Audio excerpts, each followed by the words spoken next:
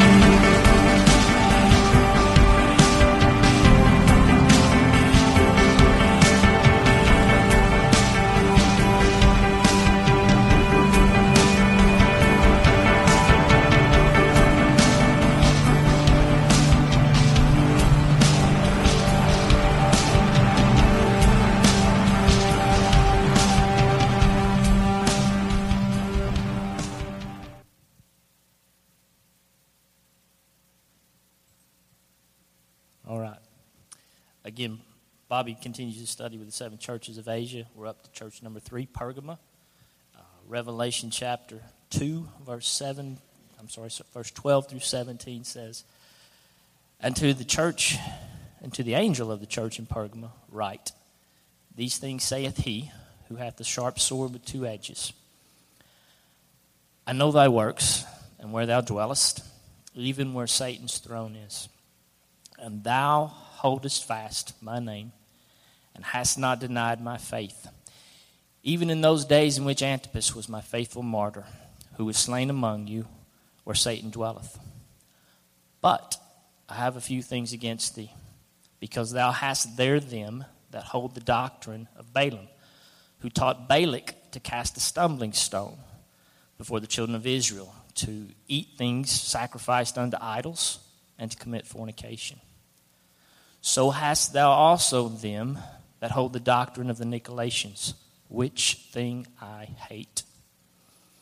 Repent, or else I will come unto thee quickly. Repent, or else I will come unto thee quickly, and will fight against thee with the sword of my mouth. He that hath a ear, let him hear what the Spirit saith to the churches.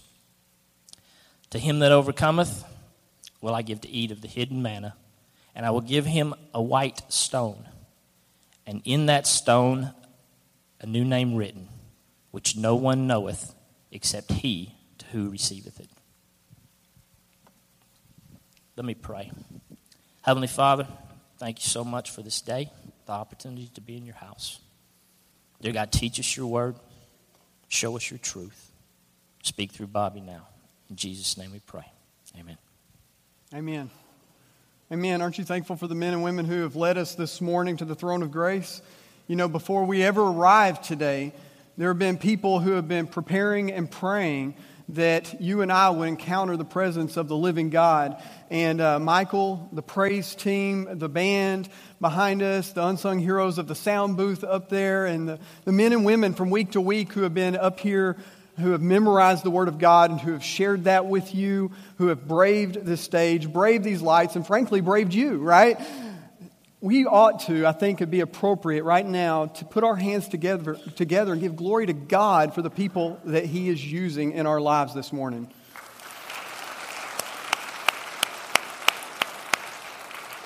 So, if you have your Bible with you or in the pew in front of you, I want to invite you to get one, open it up to the book of Revelation, which is the last book of the Bible. And once you make it there, find chapter 2 and go down the page until you find verse 12. And we're going to start there in just shortly. And then while you're at it, go ahead and pull out that sermon guide that's tucked away in your bulletin and follow along with us as we dive in to talk about the church that is characterized by compromise. Today we're going to pick back up in our series, as Kevin just announced, in the 7 letters to the churches of Asia. Jesus has a word via letters that he has written to 7 very real churches in history that has direct implication for modern-day First Baptist Church in Valonia, Arkansas.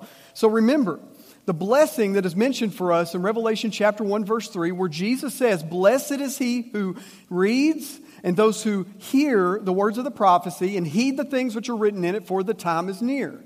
So this is very important. We would do well to pay attention to Jesus because, right, Jesus doesn't send junk mail, amen? All right, I don't think I heard enough amens on that one, but Jesus doesn't send us junk mail. He has a very real word for us today. So a brief recap would be needed now as we pick back up in this series. And the first letter we looked at was written to the church at Ephesus, who we learned were doing a lot of amazing things for the Lord, but they had left out one important aspect of those amazing things, and it was the Lord Jesus himself. The Bible says, Jesus says, "I have this one thing against you, that you have left your first love." And then last week we moved into the letter to the church at Smyrna, that we didn't see them leave their first love. We actually saw a suffering church who was willing to die for love. And then this week we pick up with the church in Pergamum, letter number 3, and we're going to see that they had a great testimony of being a real faithful witness for Christ in a hostile city. But let me summarize their great error with a story. It's a story of Greek mythology. Some would say it's based in actual history. Who knows? But it begins with Paris of Troy, who abducted Queen Helen, who was the wife of King Menelaus of Sparta. Anybody know what story I'm talking about? Enraged Menelaus called upon all the men, all the kings of the Greek territories to rally together to defend her honor, because they had all pledged an allegiance that they would defend her if she were ever to be insulted. And so thus a fleet of 1,000 ships were launched at the city of Troy, which was born the old saying, "the face that could launch 1,000 ships," because she was known as a woman of extraordinary and rare beauty. So after 10 years of fighting, the Greeks were camped outside of the city of Troy, still unable to penetrate their walls. And so they come up with a plan. They had one secret weapon, and it was Odysseus, who was a king but also a cunning military commander from Ithaca. Now, Odysseus had the plan that they would build this large wooden structure that we may be familiar with, known as the Trojan horse, which was a wooden, hollow, horse-shaped structure that would be rolled up in front of the city gates of Troy, and it would be filled with a group of Greek fighters. Okay? And so the plan was that they would do this at night, and then they would pretend to retreat from the city of Troy, and it would just appear as a departing gift of their defeat. Well, the Trojans took the bait, and that night they rolled it in. They were celebrating, and while the Greek soldiers slowly worked their way out, killed the guards, they opened the city gates, let the Greek army come in, they overtook the city, and the Trojans were defeated. Now the question is, what does this have to do with our Lord's letter for his church in Pergamum today? Well, the church in Pergamum's greatest danger wasn't the threat from the outside, but it was from the spiritual Trojan horse on the inside of the church. And the name of that Trojan horse was compromise. Compromise. And if the church didn't do something about it, they were in danger of meeting a brand new enemy, the Lord Jesus Christ himself. I promise you, they didn't want in on that action, because Hebrews 10:31 tells us it is a terrifying thing to fall into the hands of the living God. Right out of the gate, we see that Christ is characterized by judgment, because Jesus has sobering words here for the church in Pergamum this morning. Verse 12. "And to the angel of the church in Pergamum write, the one who has the sharp two-edged sword says this." So the first thing we're going to see right here in this moment is that the judgment of Jesus is true. That's your first point for this morning. The judgment of Jesus is true. Both in John's vision of Jesus back in chapter 1 that we saw. And then going ahead towards the end of the book in chapter 19, we see the imagery being painted that Jesus is the one that out of his mouth came a sharp two-edged sword with which would be used to strike down the nations. And so the imagery we're getting here is one of judgment that the church in Pergamum is hearing. So let me be clear. When we hear about Jesus and out of his mouth comes a sharp two-edged sword, Jesus is no pirate swinging into his church with a sword between his teeth. No, what's going on here is that John is describing for you and I, the mighty Lord of the church, who is the King of the universe, speaking his word with great power and authority. His word is trustworthy and true. It is inerrant and infallible, meaning it's always true, never false. It is the trustworthy and true, inerrant and infallible, living Word of God. And right out of the gate, this letter gets real. And with anyone that has an ear to hear, they should listen up and heed the things which are written according to chapter 1. So the judgment of Jesus is true. Second, the judgment of Jesus is thorough. The judgment of Jesus is thorough, and I could think of no better verse than Hebrews chapter 4, 12 and 13 that could really paint this picture for us. All right, Hebrews chapter 4, 12 and 13 says, "The word of God is living and active. It's sharper than any double-edged sword. It penetrates even to the dividing of soul and spirit, joints and marrow. It judges the thoughts and attitudes of the heart." Now listen, here's some thorough words. Nothing in all creation is hidden from God's sight. Another thorough word. Everything will be uncovered and laid bare before the eyes of him to whom we must give account. The judgment of Jesus is thorough. This is clearly a threatening image the Lord paints for us. Danny Aiken says, Rome might wield the sword on earth, but the glorified Christ wielded a mightier sword from heaven. This is the sword the church should fear. This is the sword we should revere, he says. The judgment of Jesus is true and thorough. Then we see that there's a little good before the bad when Jesus commends the church next for their faithfulness. So look at with me at verse 13. I know. Let's say it again. I know where you dwell, where Satan's throne is. And you hold fast my name and did not deny my faith, even in the days of Antipas, my witness, my faithful one, who was killed among you where Satan dwells. Notice just for a moment there, before we really get into our point, that Jesus says those two words, I know. This is real important, and maybe somebody needs to hear this morning, but Jesus knows. He's aware of your situation that's going on in your life right now. Maybe when nobody else understands, Jesus knows. When nobody else gets it, Jesus does. He is there. He understands. They may not understand what you go through, but Jesus is intimately aware of every circumstance. This is something that early church fathers termed as coram Deo, before the face of God. That you and I, we live continually before the face of God.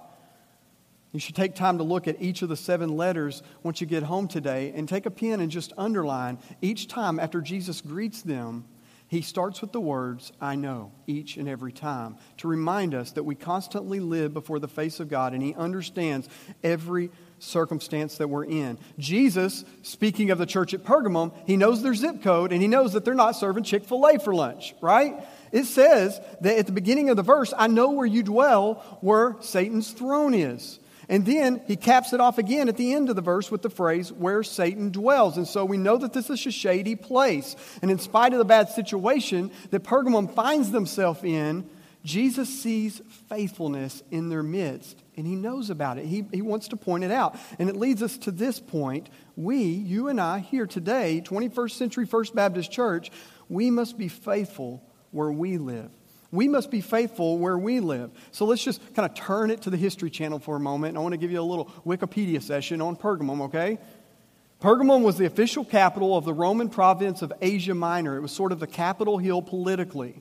But also they were known medically. They were kind of like the Mayo Clinic of the day. Okay? We're going to talk a little bit about that here in just a moment. I'll come back to that point. But Pergamum was also a center for culture and learning. Innovators gathered there. Anybody ever heard of parchment?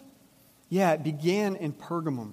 It began right there and started there, and it filled up their library. And speaking of their library, it was impressive. They boasted of over 200,000 handwritten volumes in Pergamum, only second to the renowned library that you've probably heard of in Alexandria, Egypt. Matter of fact, history tells us that Mark Antony, who loved Cleopatra, he gave the library of Pergamum as a gift to the queen in Egypt later on. But as impressive as all of that seemed on the surface, politically, medically, culturally, the learning center, all that, as impressive as all that seemed on the surface, their reality was a far cry from Jesus' reality. If we call Las Vegas Sin City, Jesus would call Pergamum Satan's city. The truth is that the city was filled with worship and devotion to pagan little g gods. Pagan little g gods. One of those little g gods was called Asclepios. And this was the little g god of medicine and healing. Now Asclepios was a false god, a pagan god, and his worshipers called him Savior. Okay? Asclepios was symbolized by the snake, and he held a rod known as the rod of Asclepios. You may be familiar with it. This rod is used as the crescent or the symbol on the side of our ambulances today. When we talk about healing, we see this rod of Asclepios with the serpent entangled around it. It's also featured on the front of the World Health Organization flag. Worshippers would gather in the temple of Asclepios, and they would lay down on the floor, sometimes go to sleep, in hopes that slithering snakes that freely roamed the temple would touch their body and give them healing. Now just raise your hand and be real for a moment if that just makes you squirm in the pew a little bit. Sounds like a scene right out of Indiana Jones, right?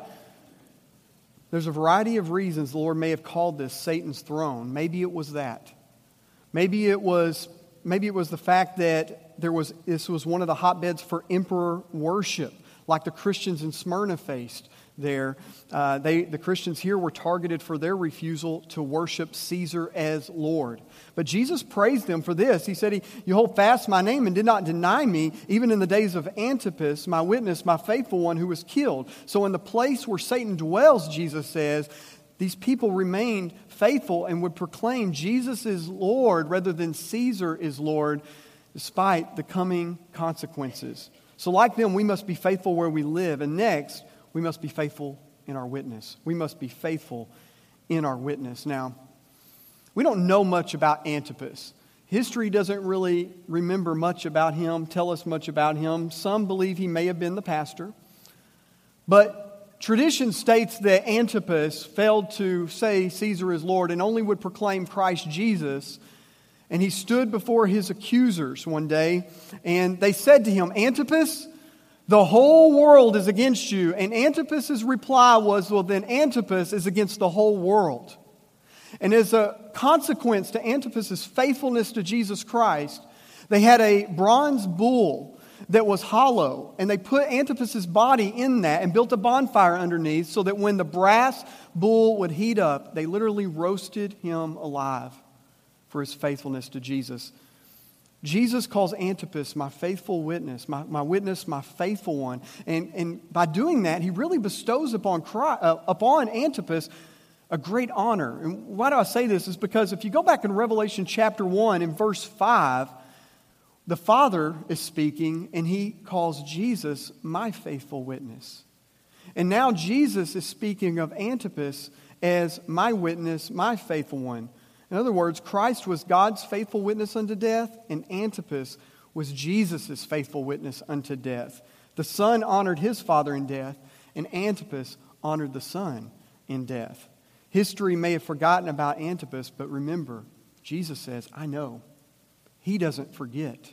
He knows what we're going through. In our postmodern culture, it's more and more popular to accept that all truths are equal and that there can be many gods and many pathways to heaven. But we must remain narrow-minded on this, church, because Jesus never gave us 1 inch to budge on the issue.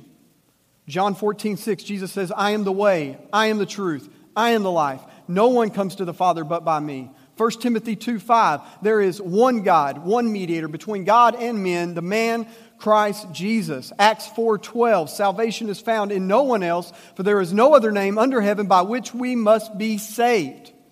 And then Psalm 62:6, He only is my rock and my salvation, my stronghold. I shall not be shaking. This is the Lord Jesus Christ. Jesus is Lord, not Caesar. Can we get an amen, somebody, right? Jesus is Lord. We must be faithful where we live and faithful in our witness. And next, we see the church is condemned for their compromise. Verse 14 and 15. But I have a few things against you, because you have there some who hold to the teaching of Balaam, who kept teaching Balak to put a stumbling block before the sons of Israel, and to eat things sacrificed to idols, and to commit acts of immorality. So also you have some who in the same way hold the teaching of the Nicolaitans. So, although there were some who were there ready to and willing to lay down their lives for Jesus, there was some serious compromise going on in the church here. And Jesus confronts two areas of compromise that we're going to see in our next 2 points, and that's in morality and theology. Morality and theology. First, we must not compromise our morality. Now, Jesus begins by pointing the church to the familiar story of Balaam in the Old Testament, Numbers chapters 22 through 25. If you have some time, you may remember Balaam as the Old Testament false prophet for hire who had a donkey speak to him at one point. Now, the story goes, and Jesus is relating this to the church as to their path of error, of compromise, is that King Balak of the Moabites had hired Balaam, the false prophet for hire, okay? He had hired him to come in and to curse the Israelites. Now, Balak was concerned because what he had saw happen to the Amorites during that time, and he wanted them to be cursed, to make them ineffective, to compromise them. And so, every time Balaam, 3 times, tried to open his mouth to speak a curse upon the people of Israel, God supernaturally made his mouth work in only a way that God can, and he only spoke a blessing. And out of frustration, he devised another plan, a plan to compromise the people of Israel. So he instructs, as Jesus tells us here, by teaching Balak to put a stumbling block before the sons of Israel and do 2 things, to eat things sacrificed to idols and to commit acts of immorality. Now, the phrase stumbling block here may be something familiar that some men of Valonia could relate to when we talk about fishing. All right, so stumbling block is actually a picture of a snare, and you could think of it when you're hunting, somebody hunting bears and set a trap. But we could also look at it sort of like a fishing lure. And every good seasoned fisherman around here knows, I don't, but every good seasoned fisherman in Valonia knows that the right lure for the right fishing hole is a necessity, right? And so Balaam understood that he needed the right lure to give King Balak to put before the people of Israel to cause them to compromise. Now, it says that he convinced Balak to use Moabite women to lure them in their flesh into the behavior of the godless world around them and the 2 things of sexual immorality and idolatry, and they always go hand in hand. Especially sexual morality. You see, all through the Bible, sexual morality would lead them to worshiping pagan gods of the cultures around them. Balaam's plan was to weaken Israel through compromise. It made an impact. God judges his people and kills 24,000 of them, including some of the leaders, and he went through drastic steps such as that to stop the slippery slope that they were in and falling into immorality and idolatry. It appears that the Pergamum church was too soft on church membership. They were willing to take in just about anybody, and they were very relaxed when it came to the idea of church discipline and dealing with the issues and confronting sin in the church. Maybe the pressures of Satan City was too much for many of them. It's even likely when we talk about this and what Jesus might be referring to is that considering that Pergamum was filled with temples to false gods where pagan rituals took place. And remember, we talked about this a couple of weeks ago. In these temples, you would have thousands of priests and priestesses who served as temple prostitutes. And what we probably have here is men of the church, perhaps women, who are engaging in these pagan festivities and sexual immorality in them. All right? And that this is coming into the church of Jesus Christ. We too must guard ourselves because, look, this was no place for them to be in their day, and it certainly isn't for us today. This compromising cannot happen in the church of Jesus Christ. Any form of sexual immorality, pornography has invaded the church. We are called to be holy, to be set apart, to be different, to be distinct, to be other, to be in the world and not of the world. And as 1 Peter 2:9 says, for us to proclaim the excellencies of Him who called us out of darkness into His marvelous light. And how can we do that when our very lives are muddying the gospel of Jesus? We cannot and we must not compromise our morality for the sake of the gospel, because when we do that, it loses its beauty. It loses its appeal. We can't do it for the sake of the gospel and the glory of God. They're all at stake. B, we must not compromise our theology.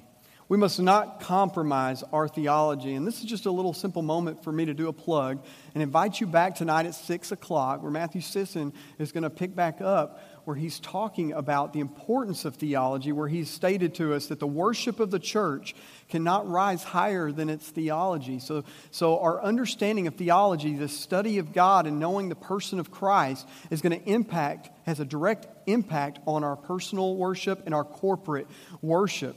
We cannot compromise our theology. Jesus stated, so you also have some who in the same way hold the teaching of the Nicolaitans. He uses those three words, so you also, or maybe in your translation, in the same way. And these phrases are introducing to us or telling us that the heresy of the Balaamites were also being introduced by the Nicolaitans in the church in their day. So it's just a very similar thing going on, where the Nicolaitans, they're tolerating what the Nicolaitans are doing, and it's introducing immorality and sexual immorality and idolatry into the church of the Lord Jesus.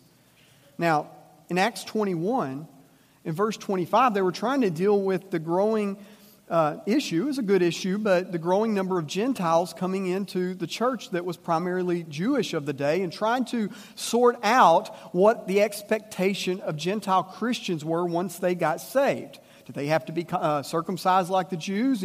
They had to kind of sort this out. And the Bible tells us that they had wrote a letter to deal with this, and it says this in Acts 21:25. As for the Gentile believers, we have written to them our decision that they should abstain from food sacrificed to idols, there's your idolatry, from blood, from the meat of strangled animals, and from sexual immorality. And so right off the bat, this issue was addressed. And now this issue is being introduced back into the church by false teachers, and they are accepting it. So the teaching of the Nicolaitans, like Balaam, held to a liberal theology, and they disregarded the clear instructions set forth by the apostles. The question then must be asked of you and I. Are we being shaped more by the world around us or by the Word? Are we being shaped more by the world than by the Word? Romans 12:2 says, do not be conformed to the pattern of this world. And I like to think of that like Play-Doh. And you and I are like Play-Doh, and are we put into the hands of the world and allowing ourselves to be molded into the image of the world by the things that we are attracted to and spend time doing and are consumed with? But the Bible says, do not be conformed to the pattern of this world, but be transformed. Do not be conformed, but be transformed. And how do we do that? By the renewing of our mind. How's our mind renewed? By being transformed by the Word of God. Being transformed by the renewing of our mind so that we will know what God's good and perfect will is. Are we being shaped more by the world around us or by the Word? Next question, are we getting into the Word, or is the Word getting into us?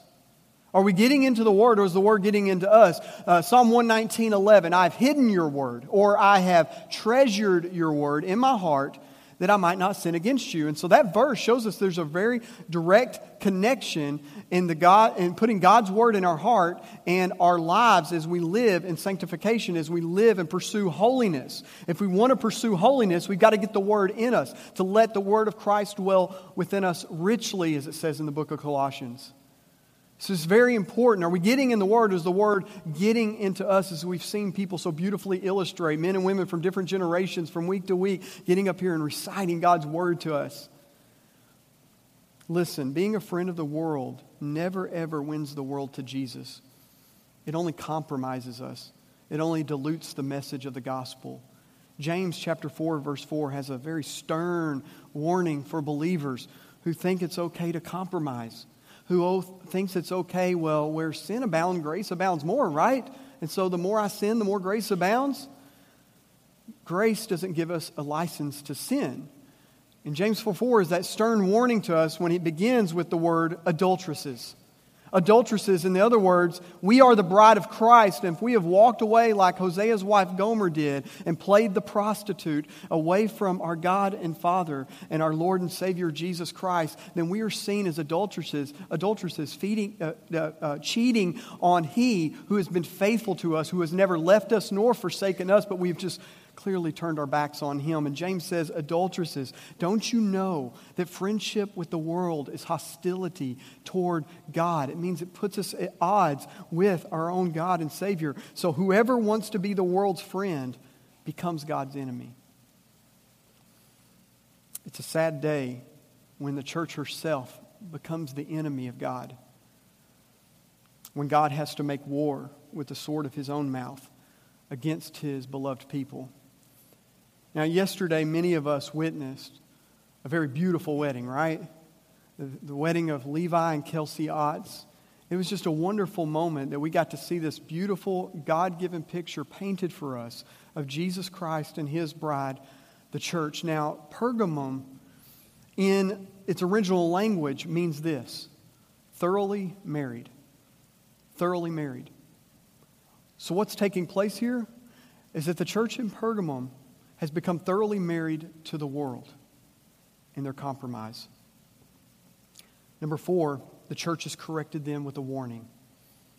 Therefore repent, or else I'm coming to you quickly, and I will make war with them with the sword of my mouth. First, we see that Christ warns us to repent. Christ warns us to repent. So back in January, I decided that I was going to start drinking more water and trying to just control my portions of eating and try to do 10,000 steps a day at least. And sometimes you win, sometimes you lose some, right?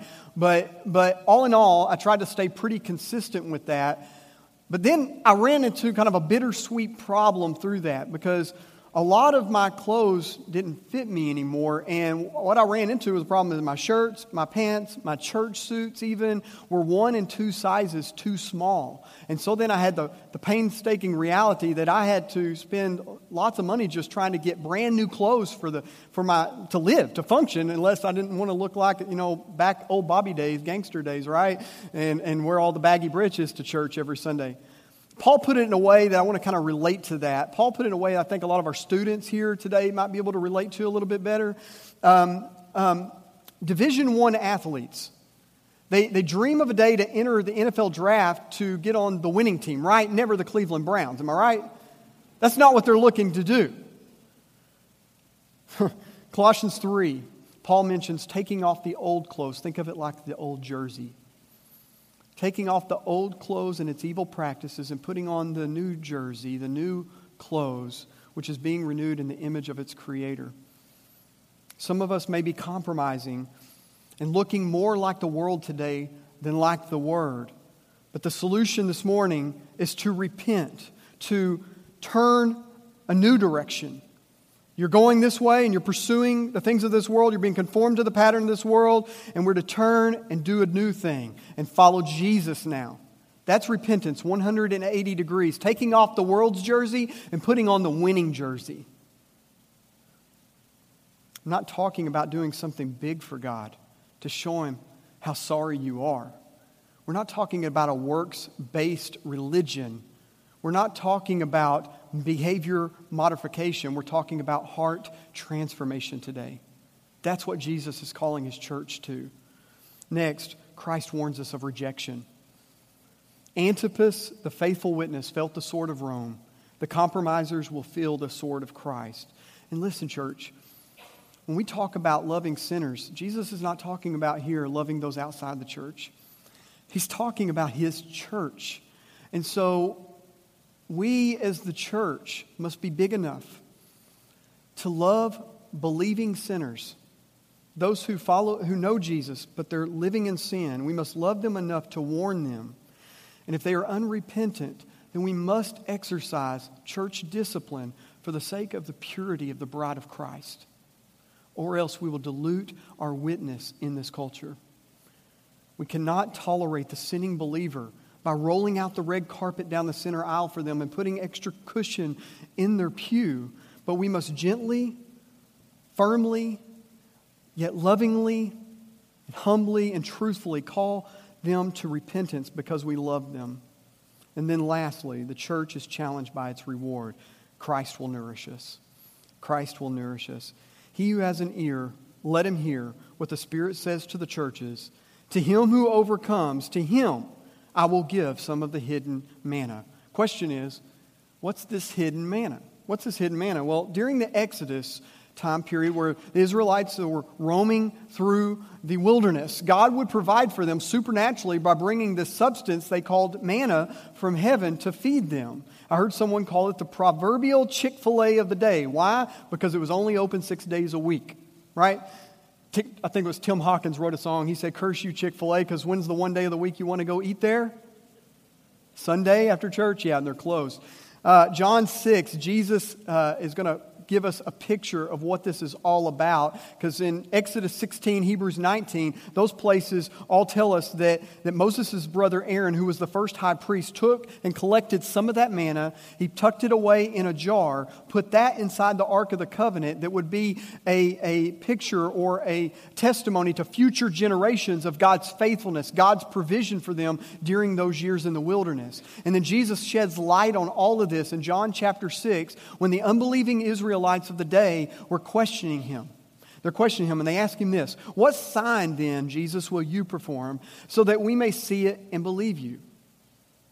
What will you do, Jesus? Our fathers ate the manna in the wilderness, as it is written, He gave them bread from heaven to eat. Jesus said to them, "Truly, truly, I tell you, it was not Moses who gave you the bread from heaven, but it is my Father who gives you the true bread from heaven. For the bread of God is He who comes down from heaven and gives life to the world." "Sir," they said, "give us this bread at all times." Jesus answered, "I am the bread of life. Whoever comes to me will never hunger. Whoever believes in me will never thirst."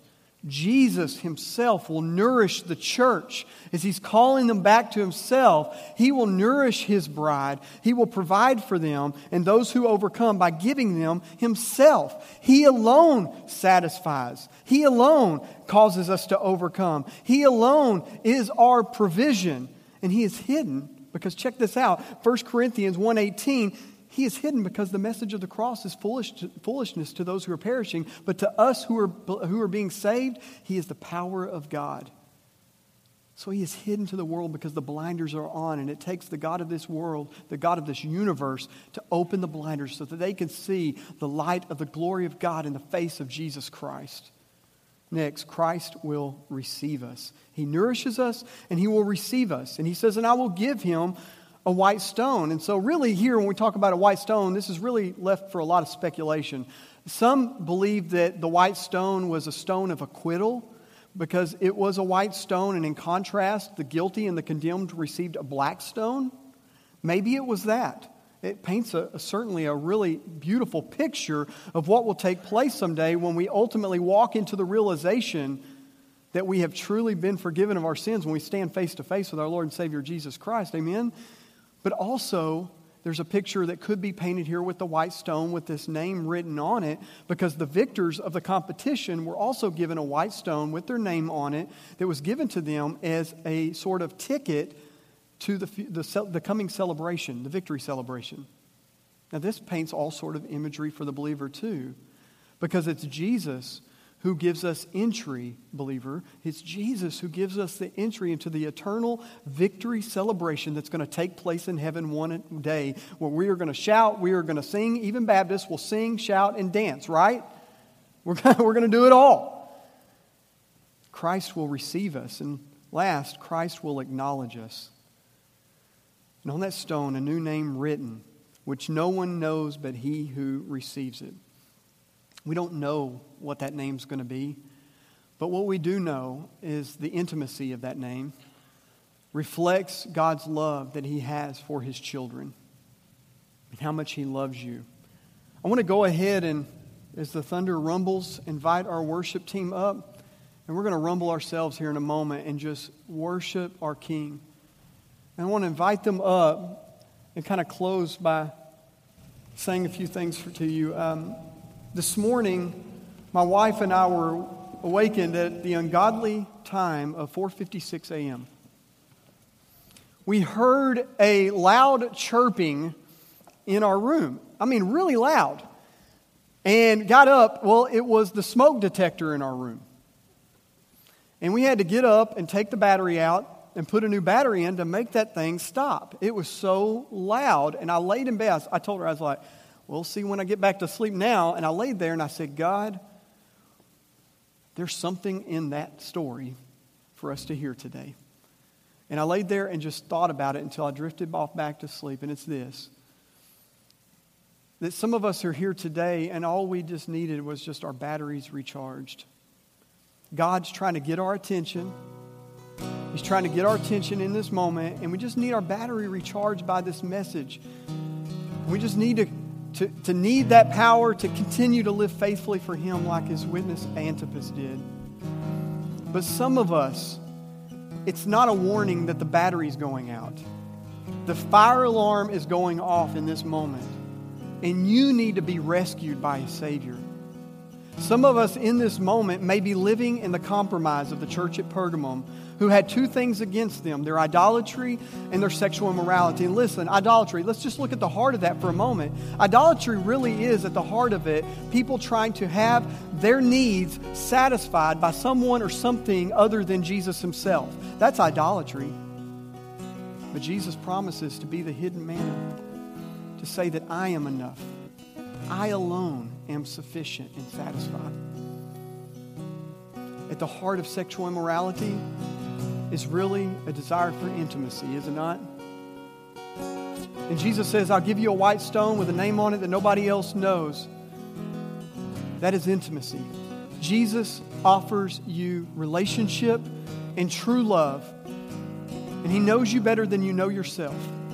And He invites you this morning as Christians to lay it down, to trust in Him this morning, and that we would all together bow the knee to King Jesus today. Whether we do it in our hearts as we stand in a moment, or whether we get behind a closed door in our house this afternoon and lie flat on our face and just confess our compromise to Him. I want to invite you to stand with me. I'm going to pray for us. And I'm going to invite you to a time of response. Brother Brian Garrison is going to be up here. I'm going to be up here. If you'd like to come talk to somebody to pray with you today, or you'd simply just like to come before these altars or talk to somebody next to you in the pew and share with them the burden in your heart and ask, will you pray for me right now? I'd invite you to do so. This time is open as an invitation for you to trust in Jesus Christ as your Lord and Savior. We would like to invite you, because today is the day of salvation, not tomorrow. Don't put it off. If you feel the pressing of Christ in this moment to trust in Him, I want to invite you to take care of that and do business with God today. If you'd like to join our church membership or request baptism, this is a moment you can just talk with somebody. We might need to step out back in a moment and just further that conversation, but we can do something right here, right now. Let's pray, and then I'll invite us to sing. I'll invite us to sing together. Jesus paid it all. He paid the price for all of our sins. Heavenly Father, we love you and we thank you, and we dedicate and commit this moment to you and ask that you would be glorified, that you would make this moment a pedestal higher than this stage, that the glory of Christ would be present, would be evident, and would be drawing men unto Himself. As we sing Jesus Paid It All, we want to thank you in advance for the salvation of our Savior, who laid down His life so that we could be forgiven, that we could find true and everlasting freedom on this day, and we could celebrate it forevermore. Jesus, you paid it all so that we would not have to come and do it over and over and over again and try to find some next and greater thing that we can do to impress you, to find your favor. Because Christ has already done all the work and laid it all down for us. It is finished. So we must simply trust in Him this morning. We love you, Jesus. Thank you. And we pray this in your holy name. Amen.